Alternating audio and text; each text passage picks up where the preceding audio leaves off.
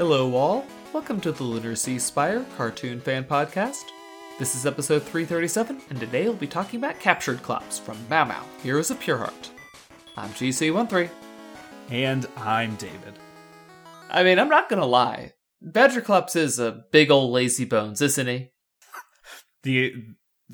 There's two premises. One is this sort of fantastical version of the episode, which is that Badger Clops takes a Herculean journey to find where he belongs.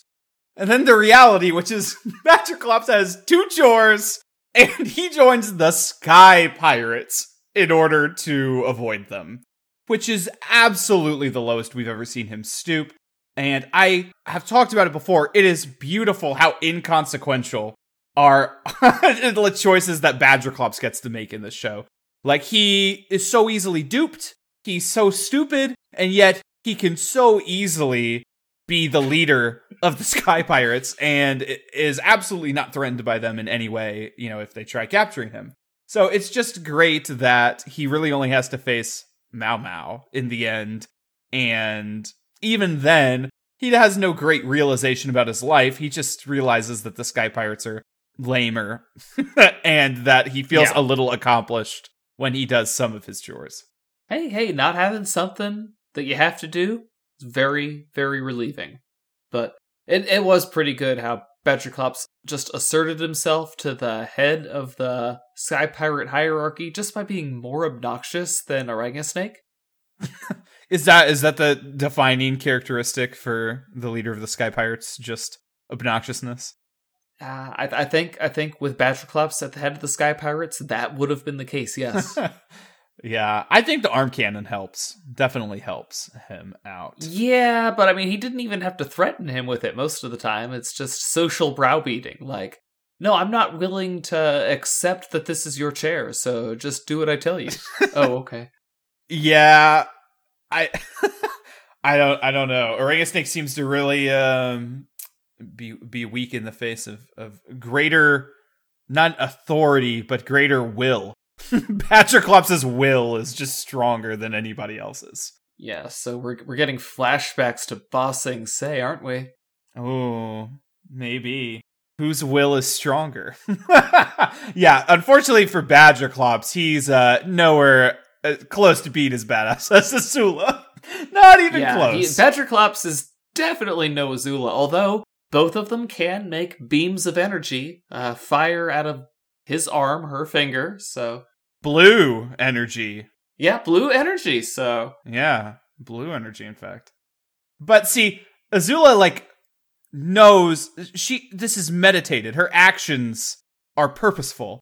Badger Clops is just stumbling around emotionally, and it's working out for him. Running away from his problems again. Which, I love his...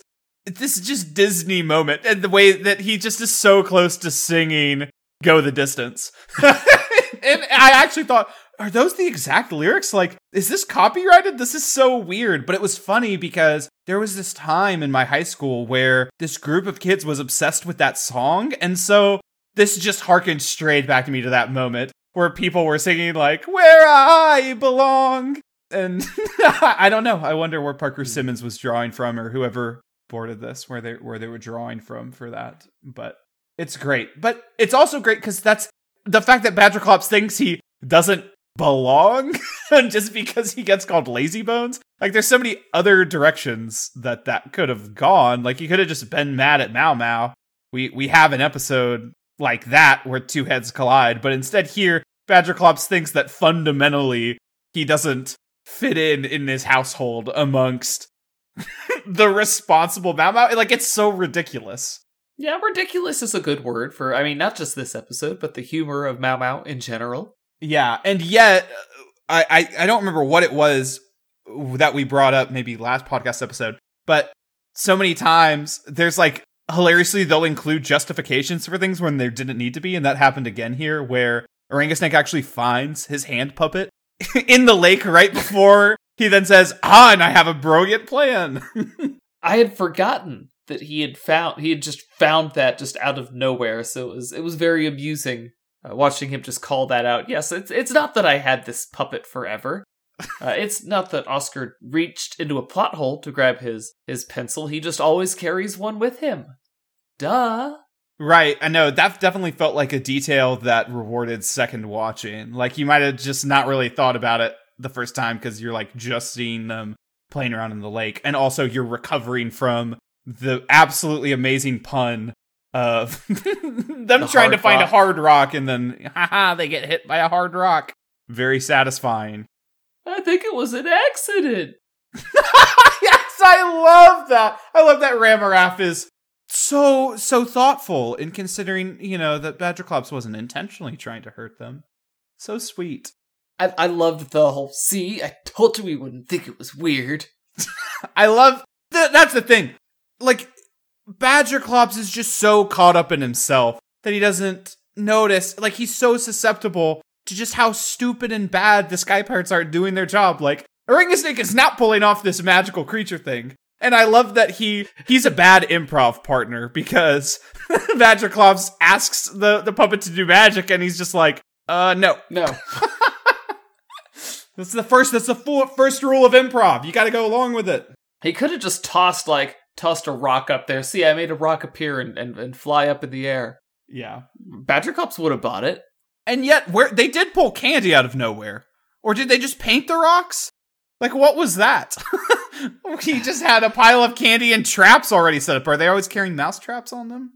I mean, you never know when a mouse trap can come in handy, so I wouldn't be surprised if they kept that. They have a mouse on the team. What does that say? Any moment we need to incapacitate him? I mean, I'm just saying, like, he's probably got sticky fingers. You probably want to...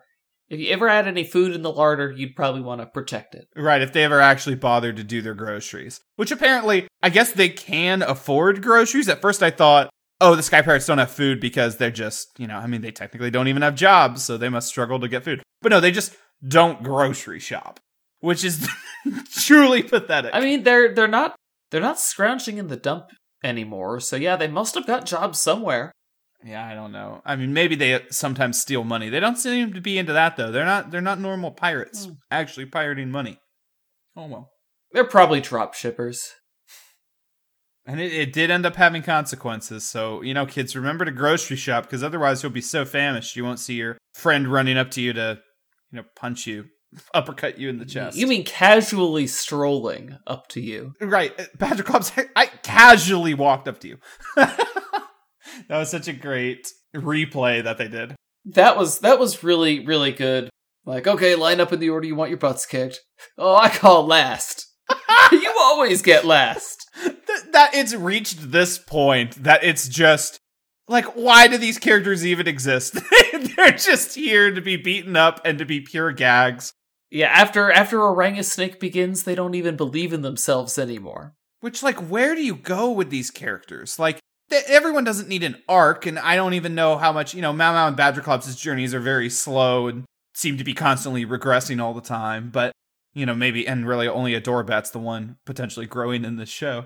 But, what do you do with the Sky Pirates after so many episodes? I think they pretty much kill it in season 2, or if this is part 2 of season 1, through the end. I really like how the latest episode finishes up with Orangutan, but still, it's impressive that they've painted them so weakly, because it really, you don't need tension in the show, but you need, like, in order for any plot to happen, even a comedic plot, there needs to be, like, something carrying it through, and I feel like this episode really pushes at the seams of that, because, at no point are the villains a threat, so it's just about, okay, how will Badgerclops' journey turn out? What will cause him to change things?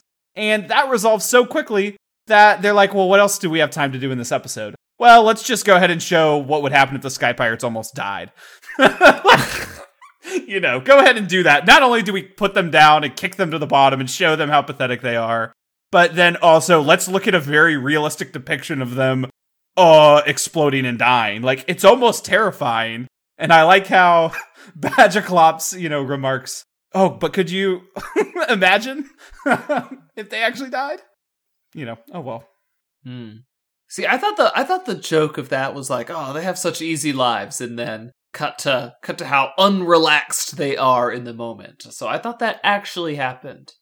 They survived their terrifying crash. Yes. But the beauty of Mau Mau, Heroes of Pure Heart, is that you may have villains that are utter laughingstocks, total jokes, but at any given moment, you can easily have them level up and become threats again. Well, except when they level up, are they threats? I mean, you could have you could just in the second season, if you wanted to use them and have them actually be dangerous now, you could just say, oh, the Ruby Pureheart was messing with their heads the whole time, and now they're not stupid anymore. I don't think they'll do that, but they could if they wanted. I mean, they made Patrick Star smart at least once. For one episode, before he did the obligatory, being smart is no fun, I'm going to be stupid again. I'm just saying, you could have kept some of the brain coral. You didn't have to get rid of all of it. Yeah, it's always a complete character reset. So yeah, did Badgerclops grow this episode? Has he been shown doing chores since? I mean, no more than usual. Yeah. Remember, Mau Mau is very much this is a cartoon, kind of a cartoon, and so his extreme aversion to chores is really only a character trait in this one episode. So. Right. It's something that you could believe would be a trait of his, but actually isn't demonstrated before or after. Which, sure. So you see, the Sky Pirates aren't the only ones the Ruby Pureheart is messing with. I love that, Adorabat doesn't have a very big role in this episode, but she shines brightly where she is. I love the way she plays along, with the trapdoor. Just like, oh, okay. I almost think, what if her thought process is, oh, Mau Mau's falling? Okay, yeah, I'll fall too. Whatever Mau Mau's doing, I'll do that. Or if it was to appease the Sky Pirates, I don't know which. Yeah, I think it was to make them feel better. I mean, and then even if you think logically, which I don't think she was, why would you want to stay there alone? Probably better just to fall. Yeah, less awkward. I mean, yeah, then you'd have to make conversation. They would inevitably try to recruit you. And, I don't think, much like Meatwad, I don't think Adorabat knows how to gracefully get out of that conversation. Ryan Posehn, baby. Well, at the very end of the episode, anyway. But again, Badgerclops was all set to run away from yet another problem before his imagination, full on took hold. Yeah, I mean, he was fully deluded. I almost wondered, if the food, the phenomenon of them believing in the food was actually projecting real food into the world that sustained them. But that theory was falsified by the fact that they were all fainting. Orangasnake was really selling me on that they were actually manifesting food, that lamb stuck out of his throat. Yeah. What is Gabagoo? Is that what did he say? Ratarang things? Yeah, Ratarang said some Gabagoo and started eating, and I'm like, I don't know what that is. Oh well. I mean, I think it's better not to question anything that Ratarang does. Yeah. He's just being a Ratarang over here. Hey, please do not shoot me over here. Best Ratarang line of the episode, at least. Clarifying over here. I mean, Ratarang is a pleasure. I like how absolutely none of the Sky Pirates, by the way, spoke up for Orangasnake being their boss. Nope. That structure deteriorates very quickly. I don't know if they even realized that Badgerclops was supplanting him. They're just like, whatever. We're just gonna go with the flow here. Yeah. These guys are definitely purebred followers. Did they steal their ship? How did this group? There's more funny stories to be told on how this group even got together and how they ended up with anything at all. They didn't pirate their way to the ship, right? How did they have anything? Well, we know that back before he ended up in the Pureheart Valley, Orangasnake was actually a competent villain. The real question is where Ramaraf, Ratarang, and Boss Hostrich came from, because they do not fit in with the rest of the crew he had assembled to steal the Ruby Pureheart. Yeah, where did everything go so wrong? I think when Mau Mau and Badgerclops showed up and Adorabat tagged along.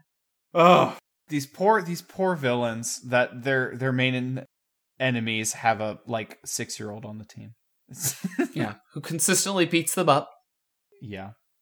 So there you go. Another great episode of Badgerclops stumbling around, no character growth, and a lovely Disney reference that felt so beautifully, strangely in place, and almost against copyright law.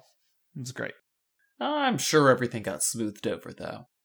Anyway, guys, that's been us on Captured Clops. Join us next week. Until then, I'm GC13. And I'm David. And there is a place where your review belongs. And that's on Apple Podcasts or anywhere else you listen to podcasts. Hit us up. Later, everybody.